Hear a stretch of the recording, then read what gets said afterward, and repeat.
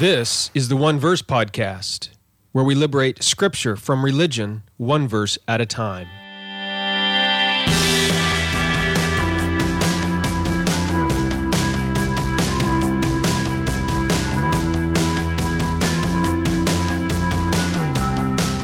Welcome to the One Verse Podcast. I am Jeremy Myers.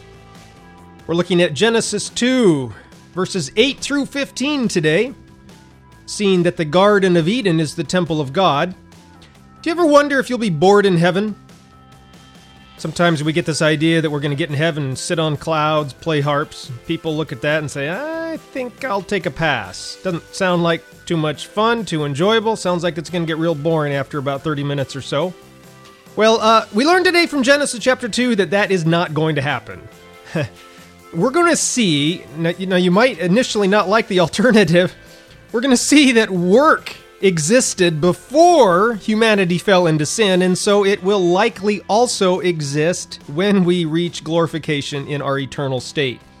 But don't worry, you might say, work, I don't want to work, I'm tired of work. Well, don't worry. Whatever work you do in eternity will be work you enjoy and love. It will be incredibly fulfilling, satisfying, enjoyable, just exactly what you were made to do. Some people are blessed in this life with having a job that they just love doing, and that's the way it will be for eternity as well.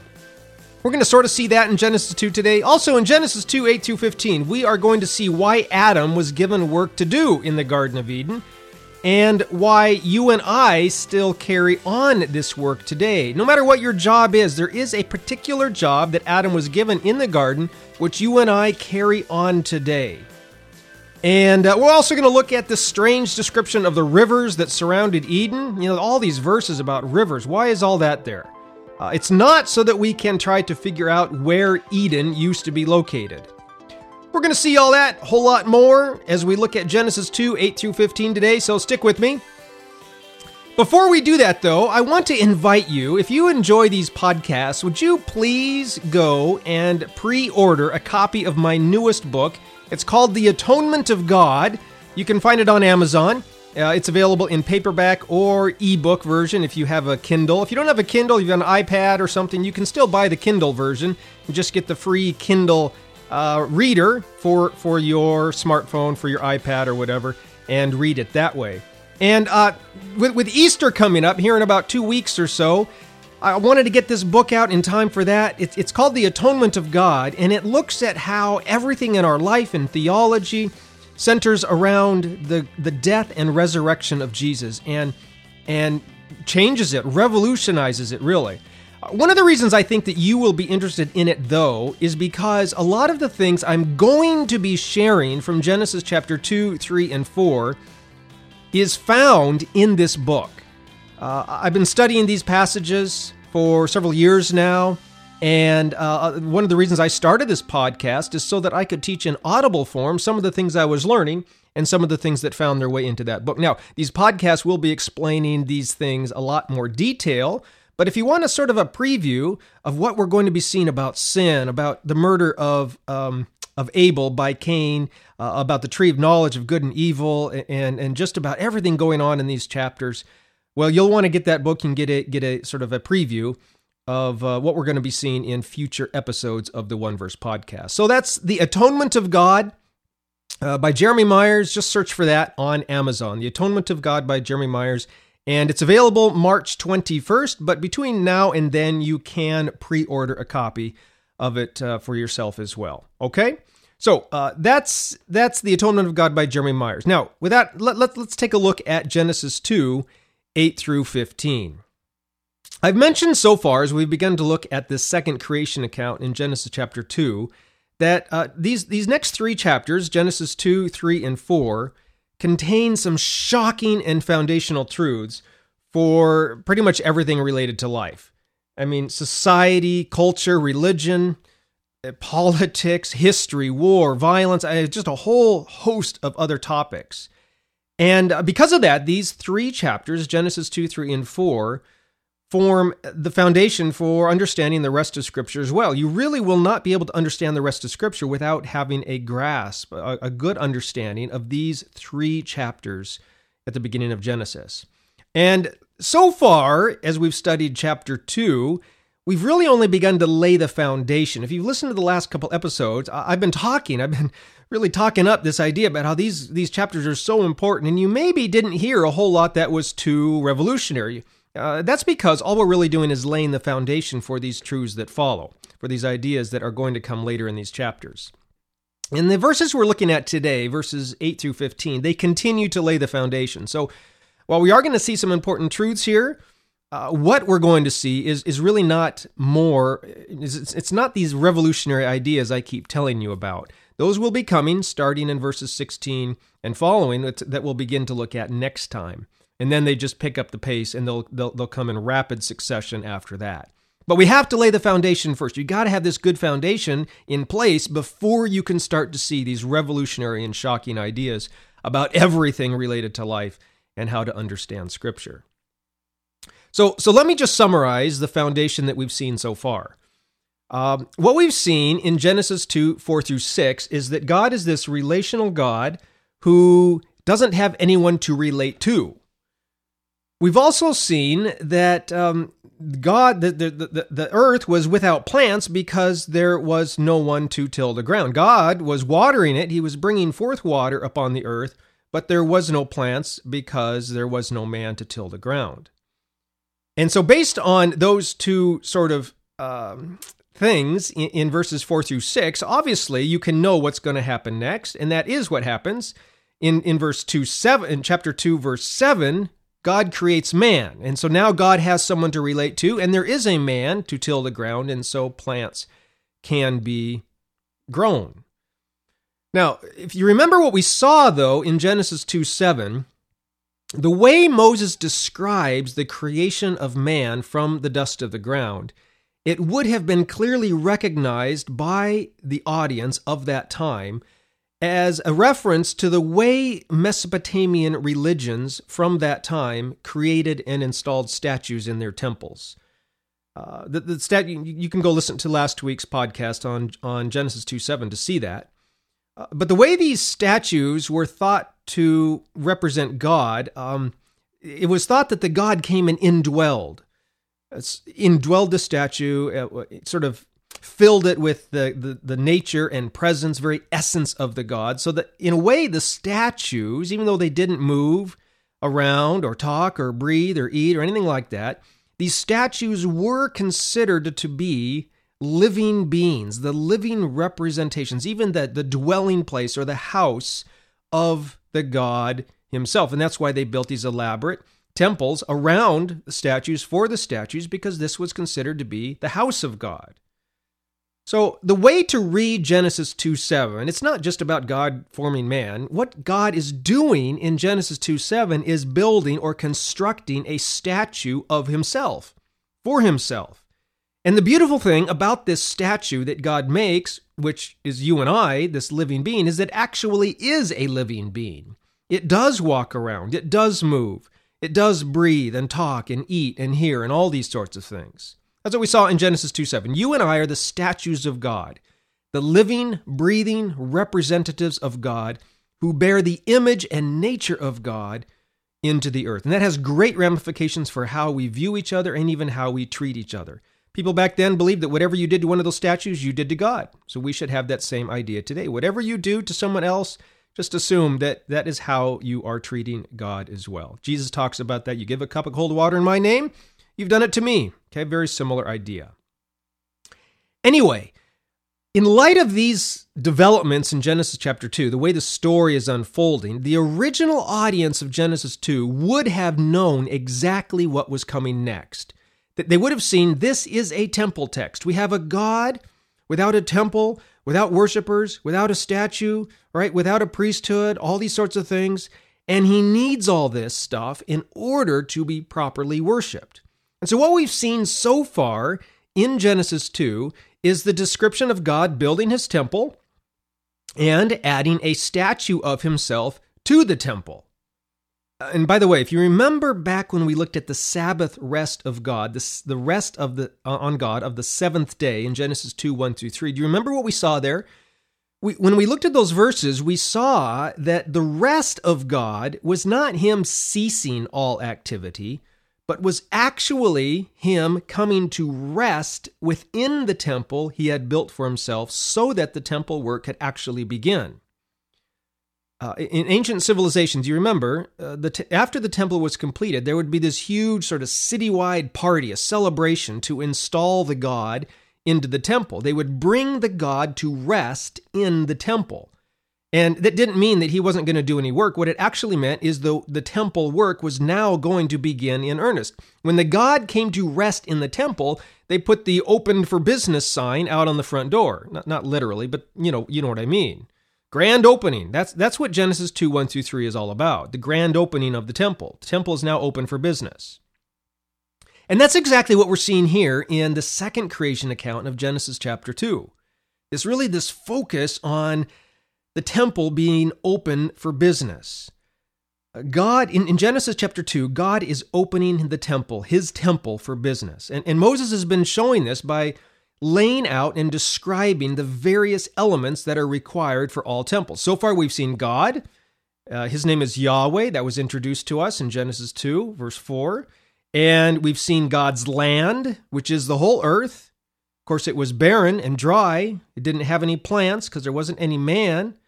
And so that's what God does in chapter 2:7. He builds the statue. So we have God, we have God's land, and we have the statue of God, which is the human being. So what's missing? Well, if you're familiar with temples, you know what's missing. You need the temple itself, of course, and you need a priesthood to carry out the things that go on in the temple, the regulations, rules, the business of the temple. And of course, you need some sort of teachings or covenant or law, rules, regulations, the things that the temple helps people carry out. Every religion, every temple has its own rules, household rules, religious rules, regulations, all sorts of things. So we need those things as well. So if Genesis 2 then, just sort of picture this, you can create a little checklist almost. If Genesis 2 is a temple text describing the temple that God has built for himself, then we've got God, we've got his statue, we've got the land that God rules over. Well, obviously, what's missing? We need the temple itself, we need the priesthood, and we need the teachings of the law. The teachings, by the way, the Hebrew word for that is Torah. So we need the law, the teachings of the temple. And guess what? All three of those things are provided by God in Genesis 2, verses 8 through 17. Today we're looking at verses 8 through 15, so this is where God provides the temple and the priesthood. That's verses 8 through 15. Next week, when we look at verses 16 and 17, we're going to see the teachings of the law. Teachings are the law of the temple. How God provides the things that are to be done and not done in his temple. All right, so that's where we're going. First then, in Genesis 2, verses 8 through 14, this is the description of the temple itself. In the land, obviously, a temple is a portion of the land. So in the land, say in the land of Israel, for example, they built a temple in Jerusalem. So similar to what we have here, in the whole world is the land of God, and in this land, God builds a temple for himself. In the land, this barren landscape, God plants a garden. That's what we see here in verse 8. The garden is the temple of God in the land of God. And the reason we know that the Garden of Eden is the temple of God is because of this long description in verses 10 through 14.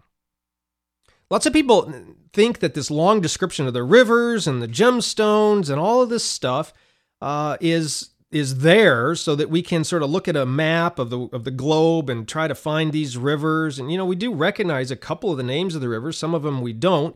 And so there's always these studies, always this temptation, all of this attempt by scholars and pastors and archaeologists to try and figure out where these rivers are, and hopefully in that way figure out where the Garden of Eden was. And I don't know, I suppose if anyone is ever able to figure it out, they maybe would go look for the tree of life or the tree of knowledge of good and evil or something. Of course, even if they did exist, they wouldn't be where they are now because of the whole flood, which we see in Genesis chapter 6. But The point is I think that approach is sort of the wrong approach to this. Moses is not giving us this description of the gemstones and the rivers and all that.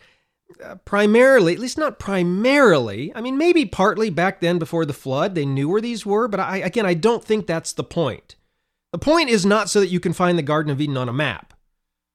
That sort of approach misses the point of the text and why Moses is describing these four rivers. The reason there's so much description of these rivers is to show that the Garden of Eden is the temple of God on earth. You go and read the descriptions of temple texts from other religions in the days of Moses, and you'll notice two things. First of all, these temple descriptions always indicate that the temple is a mere image of the dwelling place of the gods in the heavens. Temples were built in an attempt to bring heaven down to earth, to reveal to humans on earth the type of place that the gods lived up in the heavens. And more importantly, many of these temple texts from the other religions often describe the land of the gods, where the gods lived, as a land filled with beautiful plants and trees, lush garden. Usually there was precious and valuable gemstones just lying all over the place. And usually heaven was sort of viewed as this place being surrounded by water. So much water, there was water everywhere. In fact, the whole place is surrounded by 4 rivers of water. Those are the descriptions. 4 rivers of water surround the land of the gods up in the heavens. That's often what is described in some of these other texts. If you want to read some of those, I've got some links in the show notes. You can go do that, some of the books. But that's exactly what we have here in Genesis 2, 10 through 14. A description of a land filled with beautiful plants and trees, precious and valuable gemstones, and surrounded on all sides with 4 rivers of water. So this isn't necessarily a text to tell us where in the world the Garden of Eden was located. This is a temple text. Moses is describing the temple of Yahweh. More importantly, though, when Moses describes God's temple, note that Moses is not describing a building, which is supposed to mirror the heavenly abode of God. Instead, Moses describes what most people thought of as heaven itself. When God builds his temple on earth, it's not a building he constructs, but a little piece of heaven on earth. So, just as God builds a statue for himself, so that's why he doesn't want us or need us to make statues for him, so also God has built a temple for himself, which is why he doesn't want us or need us to construct temples or buildings for us to worship, in which we're to worship him. You might say, yeah, but later they did build the tabernacle and the temple. That's true. But remember when King Solomon builds a temple for God, Solomon admits that God does not dwell in temples built by human hands. That's 1 Kings 8:27. And later revelation in Scripture confirms that the entire earth is God's temple and that you and I are the dwelling place of God on earth. So God doesn't need or want buildings in which to dwell or to be worshiped. Now, I admit buildings can be helpful for certain activities and gatherings and forms of teaching, things like that. But from the very beginning, buildings and temples were not necessary or required by God to worship him.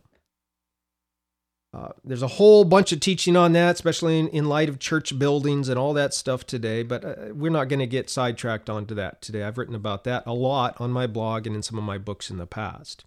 So here in Genesis 2, then, we have a temple. The Garden of Eden is the temple of God. That's this description of all the plants and gemstones and rivers in these in verses 10 through 14. And it would have been clearly recognized to the people back then. Oh, Moses is describing the temple of God, the temple that God has built for himself. And it's not a building. God's temple is not a building. It's the Garden of Eden. All right, so we have God. We've got the statue of God, the land of God, the temple of God. What about the priesthood, the people who do the work of God inside the temple? Well, I think this one should be pretty obvious. In verses 8 and verse 15 of chapter 2, we read that Yahweh took the man he had formed and put him in the Garden of Eden. Now, again, when we think of man as the statue of God, that makes sense too, because the statue of God goes in the temple of God. But again, when we realize that the statue of God in these other religions couldn't move, couldn't breathe, couldn't talk, couldn't eat, and so the priesthood were the ones who did these things for that statue. It was the priest who would do the teaching and listening to the petitions of the people who came. It would be the priest who offered the sacrifices and who accepted the offerings of the people and who ate the food and all these sorts of things, led the people in prayers, all those sorts of things. Well, and the reason they did that is because the statue itself couldn't. Even though they believed the statue was a living, quote-unquote, breathing representation of God, they still needed the priesthood to do all those things. So in God's temple, well, his statue actually does live and move and breathe and talk and hear and all those sorts of things. And so in the temple of God, God's statue, the human being, is also the priesthood of God. You and I serve two purposes. We have two roles. Yes, we're the living, breathing statue of Yahweh. That's what we saw in Genesis 2:7. But we also are the priesthood of God within the temple of God. And because we can actually talk, move, hear, work, the statue of God, which God built for himself in Genesis 2:7, serves nicely as the priest of God here in Genesis 2, verses 8 and 15. And notice at the end of verse 15 that God assigns priestly work to the man to do in the temple. God tells him to tend and keep the garden. And we're going to close off with this, and I want to show you there's 4 activities, sort of, that are implied or mentioned in verse 15 that the man was supposed to do in the garden. And since you and I continue on as the priesthood of God, that you and I also are supposed to be doing today. So first of all, despite what many believe, the human task of working on this earth is not part of the curse of sin. Lots of people say, well, because Adam and Eve sinned, I got to go have a job. Well, that's not true. Humans are given the responsibility to work. They have a job before sin ever came upon the scene. What happens is, after they sin, God tells them that because of sin, their work will get harder, more painful. Sweat of your brow, you'll bring forth crops. Okay? But they're still supposed to tend and keep the garden before sin. They're still supposed to work before sin. Work existed before the fall into sin. And I think because of that, you and I can't expect that when we received our glorified bodies in the eternal kingdom, there will still be work and tasks and responsibilities for you and I to do there. We will have jobs in eternity. But don't get too worried about that. They will be jobs that you and I love to do. They will be things that you will find fulfilling, satisfying, the thing that you were always made to do. If you have a longing in your heart in this life to do something, but you can't because, you're stuck in a dead-end job or something, look, in eternity, you will be able to do those things. I believe that the longings in your heart for things you have to do, the things you wish you could learn, the things you could accomplish, I believe those are godly and divine longings, and many of those things you will be able to do in eternity. That's the first thing about work. There was work before the fall. There will be work once we receive our glorified bodies in eternal kingdom as well. The second thing to notice about work is that work is worship. Working upon this earth is one of our primary responsibilities God has given to us as his priesthood. Remember, the priests were to lead people in worship in the temple, and how does God instruct the humans to worship him in the Garden of Eden? Well, by working. So work is worship. Work is holy and sacred. Yes, again, there are difficulties and frustrations in work, but that's because of sin. And we'll talk a little bit more about that when we look at Genesis 3:17 through 19, and these curses that God announces there. But so we'll talk more about that. But for now, just notice that work is worship. And notice that's sort of what's implied in this tend and keep, this phrase in Genesis 2:15, that man is to tend and keep the garden. These are priestly terms. They imply the priestly activities of instructing, teaching others, the things that priests do, offering sacrifices, guarding and protecting the sacred space from anything that might, compromise or corrupt it, serving as mediators between God and the worshipers that come. And in one way or another, I don't know, maybe I'll try to point it out as we go, but Adam does all of these things in Genesis chapter 2.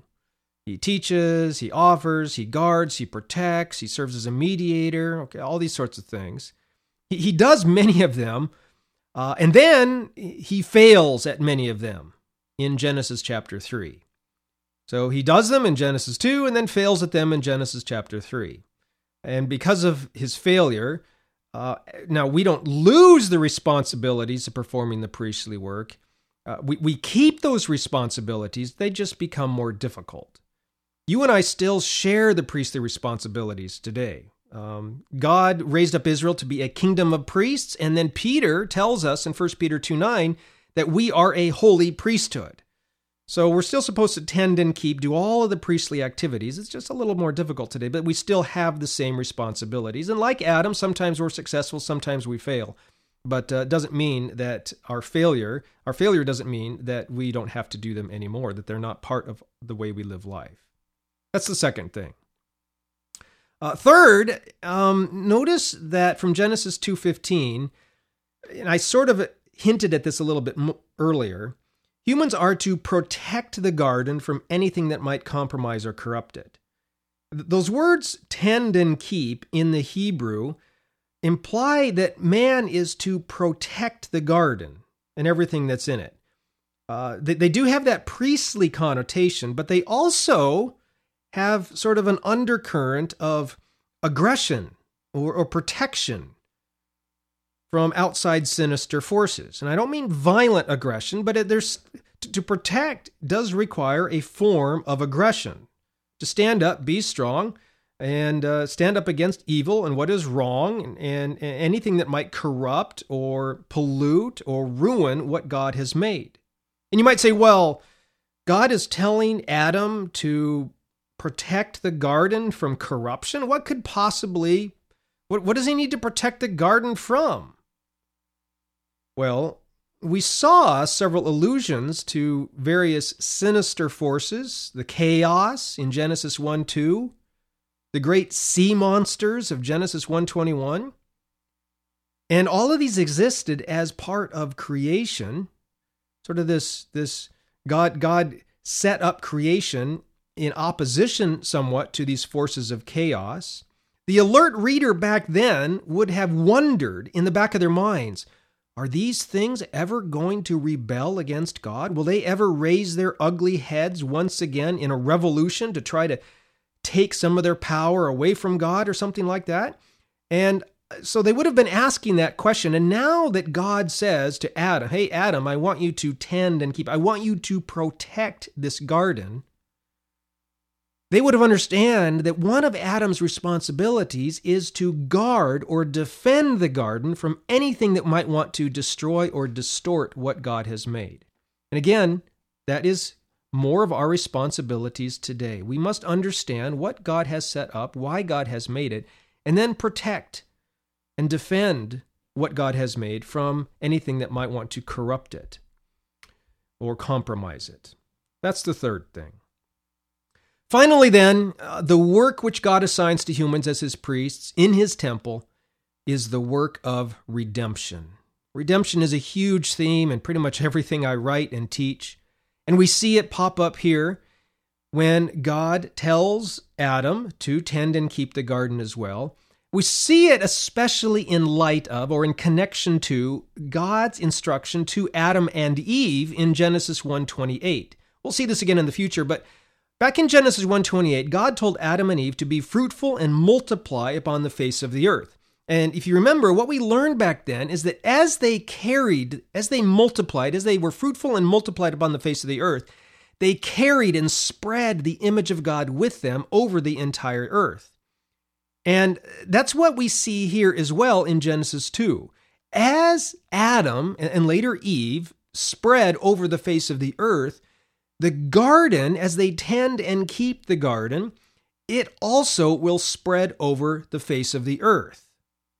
Now, if you're confused by that, you just, again, sort of imagine in your mind the scene. In Genesis 2, verse 4 and 5, we saw that the land, the earth, was barren. It had no plants because there was no man to till it. And then in verses 8 and following, we saw that God planted a garden in the east. The Garden of Eden did not cover the entire earth. It was just one small little portion, surrounded by rivers. So what was the rest of the earth like? Well, it appears it was still like it was described in Genesis 2, 4 through 6, this barren landscape that had no plants because there was no man to till the ground. So as we can imagine that as humans follow the instruction of God in Genesis 1:28 to be fruitful and multiply and cover the earth, what will they do? Well, they will till the ground. They will bring forth plants. They will bring seeds from the Garden of Eden and plant them around the earth. And in this way, they will expand the borders of the garden eventually over the whole earth. As humans expand on the earth will be transformed from a barren landscape into a lush and beautiful garden. And I believe that is a beautiful, wonderful picture of redemption. The humans were going to redeem the land. They were going to take this dry and barren landscape and redeem it or buy it back, transform it, turn it into the Garden of Eden. They were going to take the little bit that God has done in the Garden of Eden and spread it over the whole earth. The seeds of redemption are sown by God Himself when He planted the garden. But then the spread of redemption occurs as man takes what God has done and spreads it over the whole earth. And that's exactly what happens with you and I. The kingdom of God was inaugurated. The seeds of redemption were planted through the through the life and ministry, death, and resurrection of Jesus. And that is then why He tells us to take what we have learned and seen in Him and teach others also. Matthew 28:19 and 20 is the Great Commission. We're to go into all the world, teaching and baptizing men in the name of the Father, the Son, and the Holy Spirit. Okay, what is this? He's saying, take what you've seen me do and you've heard me teach, this work of redemption I've accomplished, and then spread it over the whole earth. That's also what you and I are supposed to do today as we engage others in the work of redemption. So that's what we've seen in Genesis chapter 2, verses 8 through 15 today. From an ancient perspective, in order to worship God, well, He needs land, He needs a statue of Himself, He needs a temple, a priesthood, and some commands or teachings for His worshipers to follow.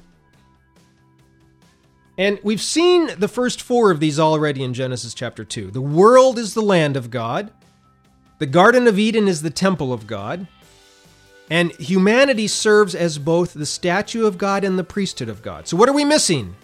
Well, just that last element, the commandment, the teaching, the Torah of God. And we'll look at, you might have noticed I skipped it back in verse 9, these 2 trees that were mentioned, the tree of life and the tree of the knowledge of good and evil. Well, those are also mentioned in verses 16 and 17, and that's the final element that we will look at next time, the teachings, the law, the commandment of God. And it is also there where we will begin to see some important insights from Genesis 2 about society, religion, human culture, and other similar things. So you really need to join me for that study. You'll likely learn something new about the tree of knowledge of good and evil and how we still eat from it today, believe it or not.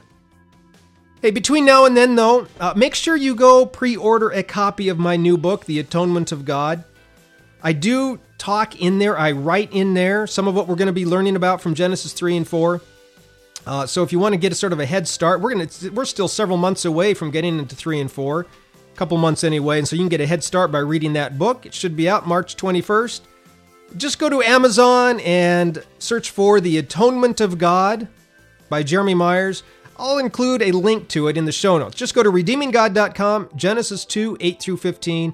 Click on the link that says The Atonement of God, and it'll take you right over there. You can get a paperback or the ebook version. Look, I believe this is my best book yet. I am so thrilled and excited about what I've learned and what I can share with you through this book. So I'm super excited to know what you think about it as well. So go get your copy pre-order today. Thank you for listening. We'll see you next week when we look at Genesis chapter 2, verses 16 and 17.